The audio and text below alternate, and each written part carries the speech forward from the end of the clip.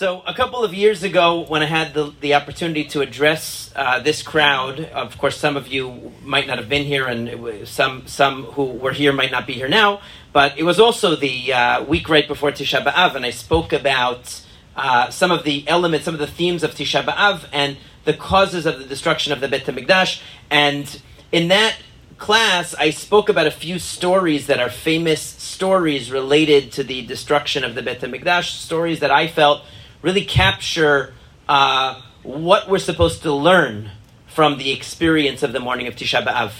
This year, I'd like to focus on a story that is much less spoken about, one that is not as well known, not as famous. The stories that I spoke about last time, I think, were more familiar, more popular, better known. I'm going to speak about a story tonight that also appears in the Talmud, but is a lesser-known story, and maybe a more provocative story. I'm not sure. You guys can be the judge of that. I just wanted to open the discussion by saying that Tisha B'Av is a day which we call a moed. It is called a holiday. The rabbis say it's Ikrei Moed. It's called a holiday, Tisha B'Av. And of course, when you think about Tisha B'Av, it seems to have everything the opposite of what a holiday would be. When we think of a holiday, we think of a day that you eat and drink. We think of a day that you socialize. We think of a day that you study Torah. All of these things are prohibited on Tisha B'Av.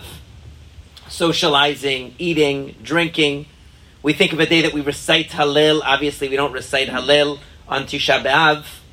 It seems like an anti-holiday. It seems like the furthest thing from a holiday, and yet the rabbis say that Tisha B'Av is considered a holiday, and in the future, when the Mashiach comes, hopefully very soon, we'll be celebrating on Tisha B'Av. Now, that seems odd, because in theory, we would think we would choose a better day. Why take a day that has so many negative associations and make that the day that we would celebrate after the coming of the Mashiach? And yet, this is what the rabbis say. They say it's a holiday. That's why we don't say Tachanun, the prayer Tachanun, that we normally omit on days that are happy days, like Rosh Chodesh, or if there's a Brit, or if there's any other kind of a celebration, we omit the Tachanun during the week. We omit it on Tisha B'Av, even though you would think Tisha B'Av is the saddest day, and we should be saying prayers that are considered to be of a more somber tone. We don't say it on Tisha B'Av. Why? Because it has an element of a holiday. Now, what did the rabbis see in Tisha B'Av that reflects the concept of a holiday? When, as I mentioned before, it seems like the anti-holiday. It seems to have everything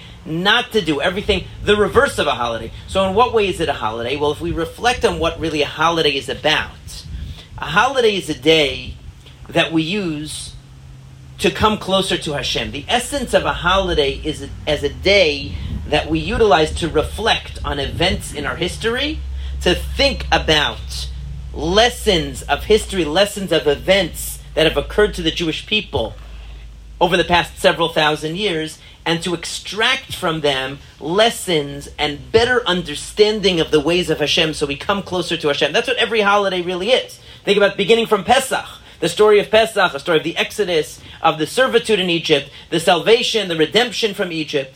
All of that is to teach us about God, to teach us the wisdom that we are able to extract from those events that we then apply to ourselves, and it brings us closer to Hashem, and we celebrate that closeness to Hashem that we have thereby deepened and enriched by reflecting on the events of the day. And the same is true of Shavuot. Shavuot is the day we think about the importance of the giving of the Torah, what it means that Hashem gave us the Torah. There are so many different angles to view it, but at the end of the day, the point is to inspire us to a greater closeness to Hashem through understanding these events more deeply and at a higher level. And that's why we come back to the holidays again and again, because the way that you understood the holiday when you were 10 years old is not the way that you understand it when you are 15. And the way you understood when you're 15 is not the way that you understand it now. And the way you understand it 10 years from now, if you continue to learn and to grow, will not be the same as what you understand today. Because we're constantly growing as we review these lessons and we review these events and we come back to these moments in our history. They come back to life because the lessons of those events are eternal lessons. They're not lessons that we left in the past. They're lessons that are just as poignant and impactful today. It's just that we have to constantly return to them and revisit them in order to deepen our appreciation of them and raise ourselves to a higher level. And if you think about Tisha B'Av is also a holiday in that sense. And you see that Tisha B'Av is a day that we focus on events in our history as well. We focus on tragic events in our history. But Judaism always has just one goal in mind, which is how can we become better people? How can we deepen our understanding of Hashem, come closer to Hashem and to one another as members of the nation of God? How can we become more united, closer to God, wiser, more righteous? That's the goal of every holiday. And there are two avenues to reach that goal. One is through reflecting on the brightest and the best and the most exciting and uplifting moments in our history and understanding what those mean. And another way to arrive at that same destination is by reflecting on the dark chapters in our history, by reflecting on the tragedies that we also bear accountability and responsibility for, and trying to understand the ways of God, what we call the Midat Hadin of Hashem. The other holidays are the Midat Rachamim of Hashem, the mercy of God, God's providence in lifting us up, assisting us, helping us, building us. And Midat Hadin, the judgment of God that's revealed on Tisha B'Av, is when we reflect on the events that remind us of the distance between us and God, of the sort of the barrier that was created between us and Hashem, of the absence of Hashem's normal presence, or what should be His normal presence, from our lives. This is looking at the dark side of our relationship with Hashem, you could say, but it's also an aspect of the ways of God. How God judges us, and when He treats us harshly, and we see disaster and tragedy and punishment, unfortunately, in our history, that's also an element of our understanding of the ways of God, and it's meant to bring us closer to God. And that's why you see that if you really peel back one more level, one more layer of the of the picture, you see that Tisha B'Av is really structured as a holiday, because it doesn't have Hallel, but you know what? It doesn't have Torah reading, that is the regular Torah reading, but it has a Torah reading that reflects the themes of Tisha B'Av. That's a learning of Torah that's keyed into the themes of Tisha B'Av. It doesn't have Hallel, but it has Kinot. Kinot are like the opposite of Hallel, but they're similar to Hallel. Hallel is uplifting, inspiring, positive, reflecting on our blessings. Kinot is a little bit, it's obviously somber, and it's negative, and it's depressing, but it's reflecting on the absence of blessing in our lives as a result of the exile and the tragedies that have befallen us for thousands of years. But it's sort of an anti-Hallel, if you really think about it. And the same is true with every element. There's a Megillah associated with every holiday. There's Megillat Esther for Purim. There's Megillat Ruth that's associated with Shavuot. There's Megillat Shir Hashirim that's associated with Pesach. And there's Megillat Kohelet that's associated with Sukkot. All holidays have a Megillah that's associated with them. And there's a Megillah associated with Tisha B'Av as well, which is Megillat Echa. So you see that it has all the trappings of a holiday because it is a type of a holiday. If a holiday is understood not just in the simplistic sense as a day that you're happy, okay, but as a special day of reflection that draws us closer to Hashem, to a deeper understanding of Hashem, and to hopefully a better sense of where we stand in terms of Hashem's ultimate plan. That is the goal of every holiday, and in that way it's a moed, it's truly a holiday, and that's why we omit tachanun on that day, because we are gaining in our relationship with Hashem, even on Tisha B'Av. That's the incredible thing. We're gaining, but sometimes they say no pain, no gain, right? Usually they say that when you go to the gym, right?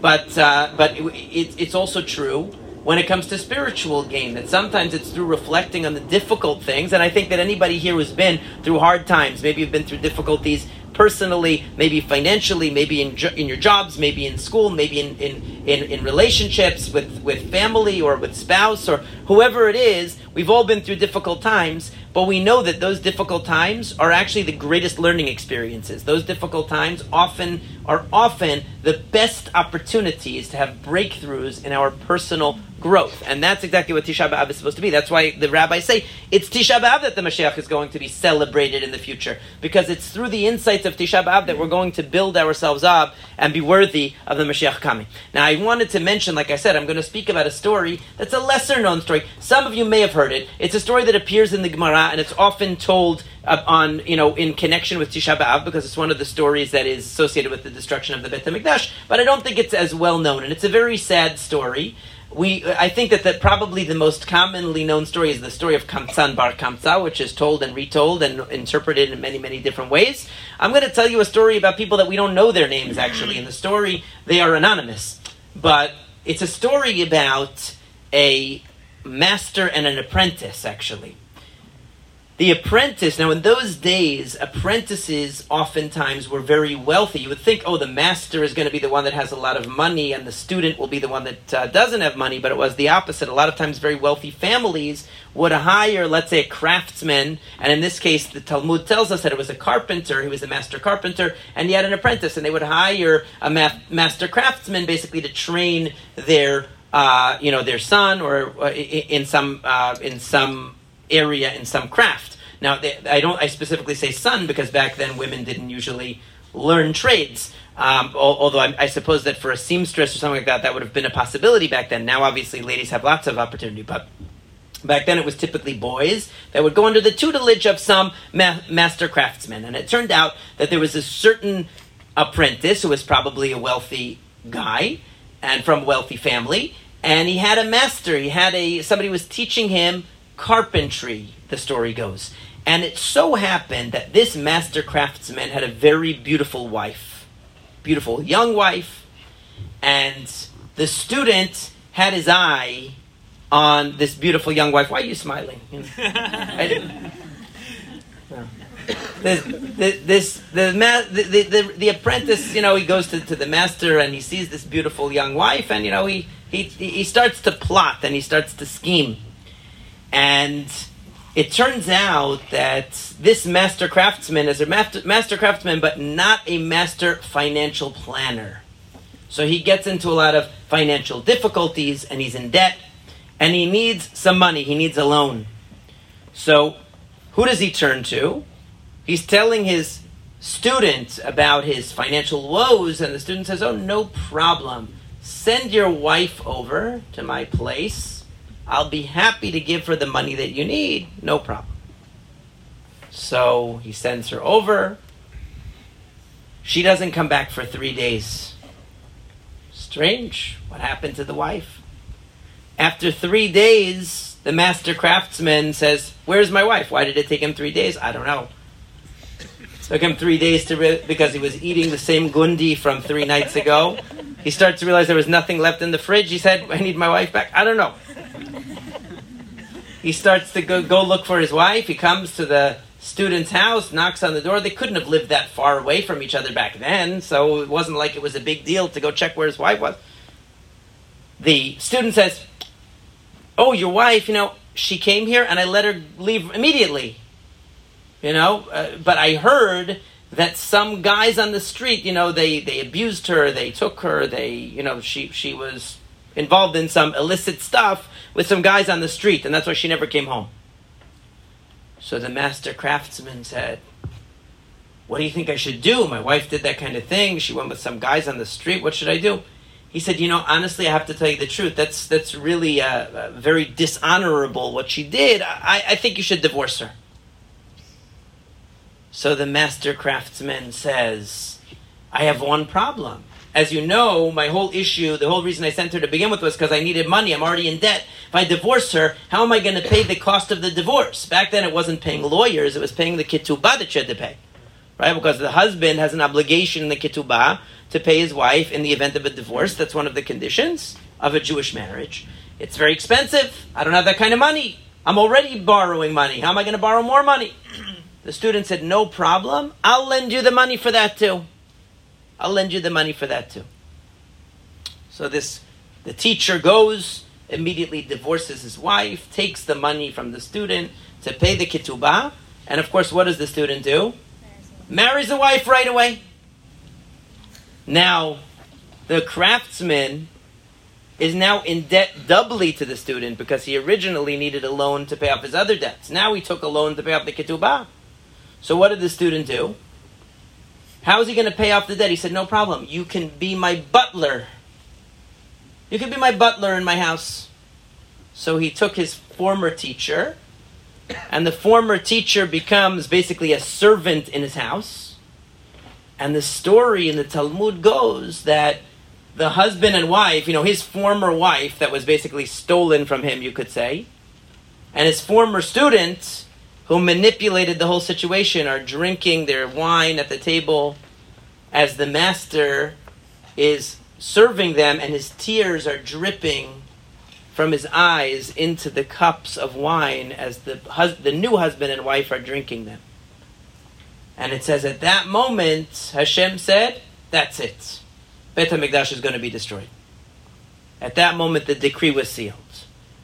There are several stories like this about final decrees being sealed, but it's a very disturbing story. It's a very sad story.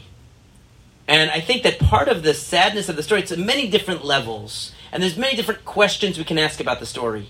The obvious one that I mentioned before is, what did he think was going on with his wife for the past 3 days? That he didn't come to find her.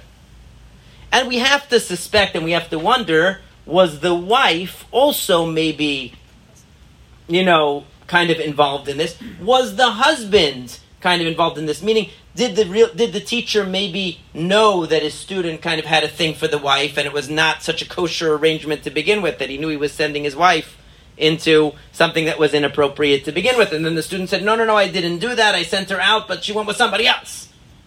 Okay, but the husband himself obviously was looking the other way. The wife clearly embraced her relationship with this new, younger, richer husband. Okay? So it's just a very twisted story. But what really, I think, is the nail in the coffin, the last nail in the coffin of the story that makes it so sad, is the idea that the former student and the former wife are sitting there enjoying their life while this poor teacher, who was once the husband of one and the teacher of the other one, is crying into their cups, and they're just drinking their wine, and they're totally indifferent to the suffering. Not indifferent, actually, I think is the main point, actually. It's not that they're indifferent to it. Somebody who would arrange that, why couldn't he just say, go get a job somewhere else and pay me? Why would he subject the former husband and former teacher to such humiliation and to such a terrible, painful arrangement where he has to see his former wife and former student together living in marital bliss while he is in debt and his life is ruined? Why would he do that? Only because he's taking a pleasure in the humiliation and the pain of this person that he manipulated. There's a triumphant feeling of, I got you, and I'm going to drag you through the mud, and I'm going to subject you to this pain, and I'm taking a satisfaction from it. And I think that's really what bothers us. If you really look at the story, what's the most painful about the story is not that the student ended up taking the wife away from the husband, because maybe the husband and the wife were not so well matched if this happened. Maybe he would have been better off to not have that, be married to that lady, because maybe they weren't meant for each other for whatever reason.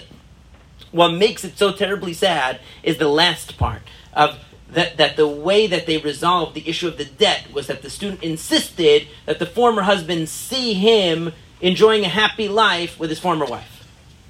That he wanted that pain, he wanted that humiliation, that was part of his enjoyment. He enjoyed the suffering of this person. And that's something that is, that kind of a sadistic attitude was the straw that broke the camel's back, the destruction of the Beit HaMikdash. It's a very powerful story because it's obviously a story that illustrates an extreme. And all of the stories that the Gemara brings are meant to illustrate extreme behavior. And then it says, at that moment Hashem decreed that the Beit HaMikdash was going to be destroyed. But it's not about what one individual decided for the entire Jewish people, that the Beit HaMikdash should be destroyed because of one thing that they did. What one bad apple in the bunch is going to destroy the whole Beit HaMikdash? It doesn't make sense. What it means is this might have been an extreme example, but it was symptomatic of the way that people were treating one another. It was symptomatic. It wasn't so unusual. It was maybe it was quantitatively more, but not necessarily qualitatively worse than what everyone else was doing in the society at that time. And that's why the Gemara is saying this event was the straw that broke the camel's back, not because that one guy, there's a lot of bad actors and bad people out there that do all kinds of nasty things, and selfish things, sadistic things, hurtful things. There are people like that. The whole society, the whole world has to be destroyed because of individuals like that? No. But if they're representative of what's going on in the society, and they are emblematic of the kinds of values that people are okay with, are tolerating, are embracing, so then there's a sickness in the society that has to be cured. And I think that's really what the Gemara is saying. But the image of that couple really, it's like an image that speaks 1,000 words. Like just the idea of taking pleasure and finding fulfillment, selfish, egotistical fulfillment in somebody else's ruin, in somebody else's humiliation and destruction and pain.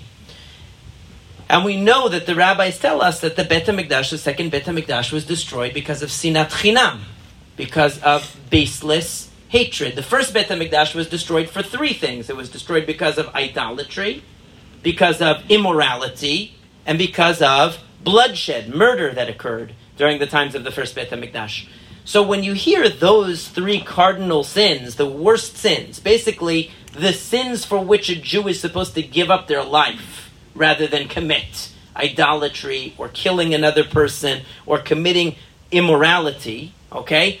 When you think of that and then you compare it to sinat chinam, hating another person, it seems like a ridiculous contrast. I mean, one was destroyed because of the most heinous crimes that we recognize in Judaism. Okay? Actions that you're supposed to sacrifice your life before doing them. And then the second Beit HaMikdash, which actually stood for much longer than the first Beit HaMikdash, that Beit HaMikdash was destroyed just because people didn't get along and they hated each other. Seems like quaint reason for destroying the Beit HaMikdash. But there's another question that really takes us to the heart of it, which is, what does sinat chinam mean? Have you ever hated anybody for no reason? Sinat chinam means free hatred. Okay? That doesn't mean you're getting a discount on the hatred. You know, what does free hatred mean? It means for no reason. Sinat chinam. For no reason you hate a person. Has anybody here ever hated somebody for no reason? No, right? It doesn't exist. You always have a reason. In fact, everyone that you've ever hated, you've had a very good reason for hating them, I guarantee. And if I asked you why you hate them, you'll give me a list, probably not only just of one thing. There'll probably be many reasons that you hated them. Is there such a thing as sinat chinam? Free hatred, meaning it doesn't have any basis? Is there such a thing even as sinat chinam? It's hard to imagine what that would be, because I've never met a person that said, I just hate that person. I have no reason. I just hate them. If people really were like that, then I could understand why the society would fall apart, but nobody's like that. Everyone has a reason. Everyone has a rationalization, a justification for why they hate another person, if they do. So what does it mean to hate somebody for nothing? What does it mean? For this, we need an important insight of the Rambam. The Rambam talks about taking revenge on other people. And there's a prohibition in the Torah. It says, do not take revenge and do not bear a grudge against another person. What's the difference between taking revenge and bearing a grudge? Many of you probably have learned this before, but just to review, what's the difference? To take revenge means somebody comes over to you and says, hey, can I borrow your lawnmower? And you say, no, I don't want to lend you my lawnmower. And then you go over to their house and say, hey, can I borrow your lawnmower? Mine died. And they say, you didn't lend me yours when I needed it. No, you can't have mine. That's called taking revenge. Okay? Meaning the person was hurt in a certain way, and then when you come back to them, they hurt you back the same way. That's called taking revenge. What does it mean to bear a grudge? Bearing a grudge is much more subtle. Bearing a grudge is something, many of you probably wouldn't take revenge because it's too obvious. Right? It's too embarrassing to do that. That person did something to you and you do something back to them. It's so petty. But bearing a grudge, I think many of us are tempted to do. What's bearing a grudge according to halacha? How do we define bearing a grudge? Much more subtle. You went to somebody's house and said, hey, can I borrow your lawnmower? Or whatever it was. They say, no, absolutely not, go away. A few months later, their lawnmower breaks. They come over to your house and say, hey, I know that I didn't lend you my lawnmower and all that, but my lawnmower broke. Can I borrow yours? I know you got a new one. Can I borrow yours? And you say to them, you know what? You were a real jerk when I needed a lawnmower. You didn't give me your lawnmower. But I am a nice guy. I am a classy guy, and therefore you may have my lawnmower because I'm not that kind of a lowlife like you. See? That's called bearing a grudge. Why? Because even though outwardly you did the action you were supposed to do, you're still holding on to that feeling that they hurt you by not giving you the lawnmower or whatever it was last time, right? Because you have to mention it. And you're doing an action that looks like kindness to the other person, but in reality, you're shaming them by giving it to them, right? You're shaming them because you're saying, I'm doing this because I just want to show you you are a loser and I am a great person. Right? So really you're not being such a tzaddik. Why it's so bad and it's so subtle is because you say, what do you mean I gave them my lawnmower? What do you mean I'm not a nice guy? He's not a nice guy. I'm the nice guy. But the fact that you mentioned that and you use this as an opportunity to push the person down, that's why it's called bearing a grudge. So the Rambam says both of these things are very, very bad qualities. And he says, why are they bad qualities? And this is what I wanted to get to because I think it's so profound what the Rambam said. Because he says, because to a wise person, to a person of wisdom and understanding, all the things that people get upset about and they take revenge for and they get offended by, all of these things are meaningless. All of these things are insignificant. They're not really important. It doesn't really matter. You're not going to remember them in a week or two from now. And even if you did, you shouldn't. Because all of these things are transitory, momentary, material things. They're not a big deal. They're not really significant. They're not earth-shattering. 99% of the things that people have done that have upset you, you realize are not really that big of a deal. Somebody cuts in front of you on the line. Somebody cuts in front of you on the road rage, all these things.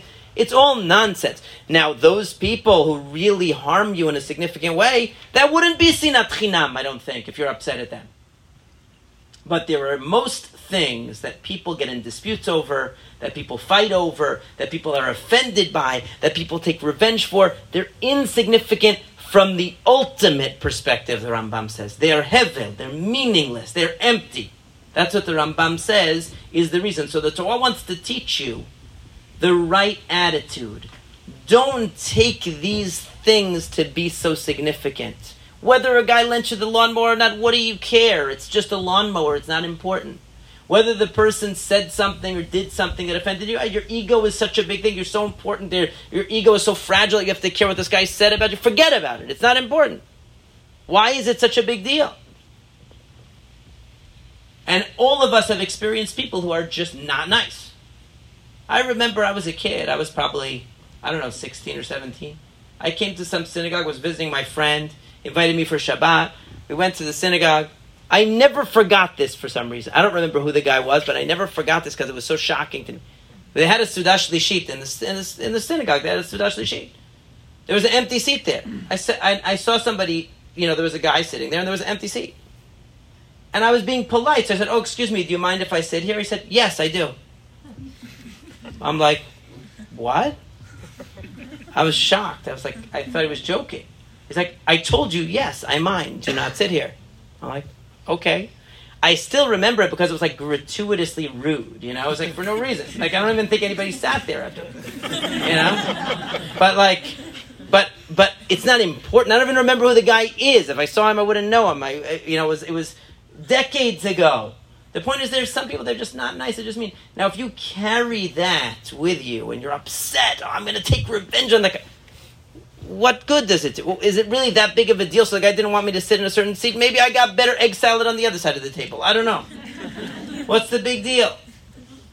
It's not important. The things are not significant. And I think that's what it means, sinat chinam. What it means, sinat chinam, is not that there's no reason.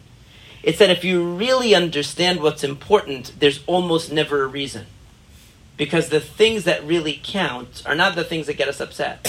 And the less petty we are, the less importance we attach to those little things, the more harmonious our existence with others becomes. Because we don't get ourselves attached to those things. The things that, the person said this to me, they looked that way to me, they didn't do this for me, they didn't do that for me, or they did this for me, they didn't do. all those little things, we just let them slide because we know that ultimately they're not significant. Like the Rambam says, all of these things in the world are ultimately not significant. In that way, I think that's how I understand the idea of sinat chinam. Not that it's no reason from your perspective, but that your perspective is what we're trying to tell you to uplift. We're telling you to make your perspective more mature. The Torah doesn't just tell you what you feel. It tells you how you should feel. How you should feel is you should feel that those things are not important, and we should train ourselves to realize that those things are not significant, that those things are not worth getting upset about, not worth resenting people over, not worth letting it eat up at you inside. Like there's an old saying that says, when you have anger towards another person, it's like allowing the person to live in your head rent-free, right? That's the old saying. That's what it is. The person's still bothering you. The person really did a number on you because they're bothering you now, but they don't even remember what happened probably. They don't even remember. They said some idiotic thing or they did something that was hurtful. They don't even remember because they're probably a callous, unfeeling person anyway. And you're walking around carrying that baggage with you from place to place in your head. For what? Why? It's not important. So that's what it means, sinat chinam. Sinat chinam means choosing your battles. Is it really worth it being upset about this thing that the person did? Let it go. Sinat chinam is allowing us to have division, hatred, resentment, anger because of something that isn't really important. And making a bigger deal out of something that it needs to be. And coming back to so therefore we can kind of see in a way why sinat chinam is so fundamental. Because on the surface it seems like, how can you compare idol worship, adultery and murder to hating each other for no reason? How can you compare the two things? One sounds like a psychological disease, like you hate people for no reason, and the other one is like really big sins. How could you compare the two? But if you realize that, no, what sinat chinam means is that you're attaching too much importance to things that are insignificant. It's almost like a type of idolatry. It's almost like a type of idolatry to be like that. To attach too much importance and significance to things that are only transitory, that are fleeting. That's what always comes between us. That's what always divides us. Whether it has to do with emotional offense that people take, whether it has to do with monetary things. All of these things, none of them do you take with you after 120 years. None of them are of the ultimate significance. None of them have any impact on what really counts in life. Because the only thing that counts in your life is your knowledge of Hashem and your character and the good deeds that you do. That's the only thing that matters. Everything else is insignificant. If it's not getting in the way of that, then you haven't been harmed. If it's not getting in the way of that, then nothing's been taken from you of any significance. And that's really how, if we had the right values and understood that, then our society would be, and our communities would be harmonious and peaceful and cooperative communities without division and without resentment and without any kind of conflict, because we would understand what's really worth fighting for, what's really worth investing our energy in.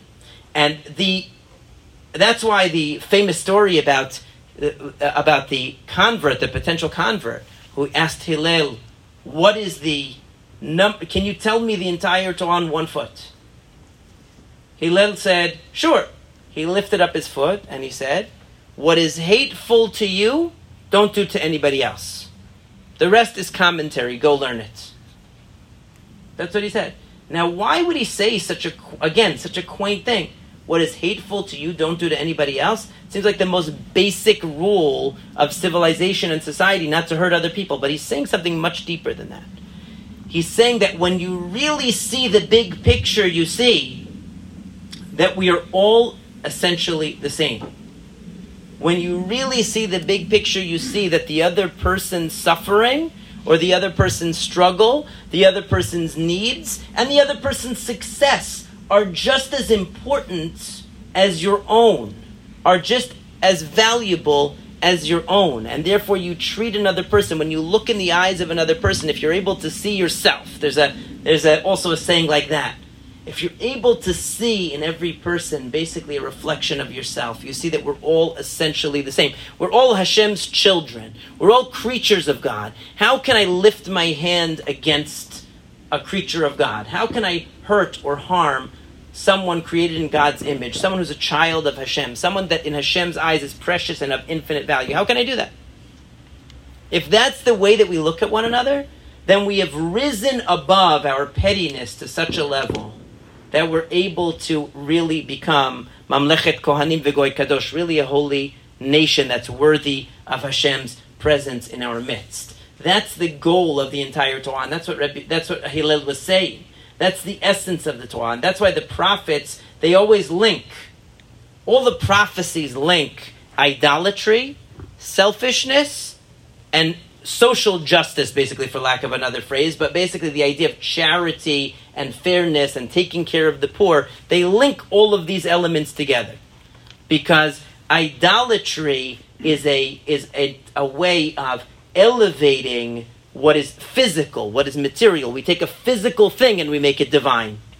And therefore, because we're making a physical thing divine, we're elevating the concrete and the transitory and the created above the creator. And when we do, and that, if we're doing that, it comes from a sense that also we are somehow greater and more special and distinct. In other words, the idea of idolatry is a self-centered idea. It's an idea that I can create a God in my own image, and that God has a special relationship with me, and that God is exclusive to me or to my group and not to any other one. But that's the root of idolatry. But recognition of God and monotheism is the idea that no, Hashem is transcendent, and everybody stands equal before Hashem, and everybody is equally precious before God. That idea changes the way we look at society, because that means that the needs of the poor and the rich, the powerful and the weak, everyone stands equal and of equal importance in the eyes of God. Whereas sinat chinam is, if that guy offended me, they committed the ultimate transgression and I'm going to hate them forever. As if my feelings are the center of the universe. But you don't know what that person was going through. And you don't know who that person really is and what that person's struggles are. You have to see them as a creature of God just like yourself. And rise above the pettiness and the smallness to see the big picture. That's really what the rabbis are saying with their message of Sinat Chinam, and I think that's really what they're illustrating in the story of the master and the student. That at the worst level, at the middle level, at the medium level, we put our own petty concerns and interests at the center of our focus, and we come into conflict, and we develop hatred and resentment against each other over them. At the most extreme level, we take pleasure and enjoyment in inflicting pain and humiliation on others for our own vindictive or sadistic reasons. But a nation that's worthy of having Hashem's presence is a nation that sees the big picture, that recognizes that when they look at another person, they see the image of God in every single individual. And they recognize that all of our needs are equally valuable and precious to God, and that nobody should give any precedence to their own petty interests over anyone else's. And if you're able to do that and rise above the smallness of yourself, then you're contributing, you're taking us one step closer to the ultimate redemption. I just want to close with one story that I heard. It was about, many of you might have heard it, I think it was a famous story about a Holocaust survivor, actually. This Holocaust survivor, when he was in the camps, so at one point, one of the big shot Nazi residences was hit by a bomb. When the Allies were starting to close in towards the end of the war, and they took, of course, their slaves, the people who were in the concentration camps, to go clean up the rubble and fix everything and all that. And so these emaciated, starving inmates of the concentration camp are going through all this rubble, and one of them happens to come upon a pet rabbit that the Nazi family had. And in the pet rabbit's cage was like some rotten lettuce in there. Okay? And this inmate was starving. So he took the rotten lettuce and he ate it. And he brought the rabbit to them and said, oh, look, the rabbit survived the bombing. It's good, the rabbit survived. He was trying to put a positive spin. He didn't think they would care about the lettuce that was in there. It was rotten lettuce. They said, what did you do with my rabbit's lettuce that was in there? You ate my rabbit's lettuce. So what did they do? They beat him, whipped and beat him mercilessly because he ate a little bit of lettuce, the starving guy. Now when the camp was liberated, a lot of the Nazis, they fled the scene. They fled the concentration camp. They left their weapons behind. They left everything. This guy and some of his friends grabbed some guns from the camp, and they went and raided this house of this Nazi, probably to get some food, who knows what. They went in, they were looking for a vehicle ultimately because they wanted to be able to get off the grounds of the concentration camp. They walked in and a lady was there, and they're holding a gun to her head, and she had a baby. And she said, please, I have a baby, don't shoot me. And the guy had a gun pointed at this woman. Now, I don't know what you would do, I don't know what I would do, but this is a person that just a short while ago had me beaten for eating a piece of lettuce when I was starving, and I have a gun aimed at them, and they still don't want to help me, but they're holding a baby. What do you do? And the guy put down his gun. He didn't do it. He didn't shoot them. He didn't shoot the woman. He didn't shoot the baby. Even though she lied and said they didn't have a car, they did have a car. They found it. He went back and got the keys from her. He had another chance to shoot her. He didn't do it. And he told the story decades later. And he was proud of what he did. He said, at that moment I had a chance to reduce myself to the level of one of them. And I didn't do it. I decided to be a human being. I had to live by my moral principles, and I wasn't just going to kill somebody in cold blood in that moment. And so he didn't do it. And that, to me, whether you would do that or not, whether I would do that or not, I'm not sure how I would feel in that moment. I don't know. I would never judge somebody who would act differently in that moment, actually. But what it illustrated to me was a person who was actually rising above any material concern, even a legitimate concern. He rose above it for the sake of his moral principles, and because he recognized that would compromise his humanity to behave like that. And I think that's, again, an extreme example of heroism.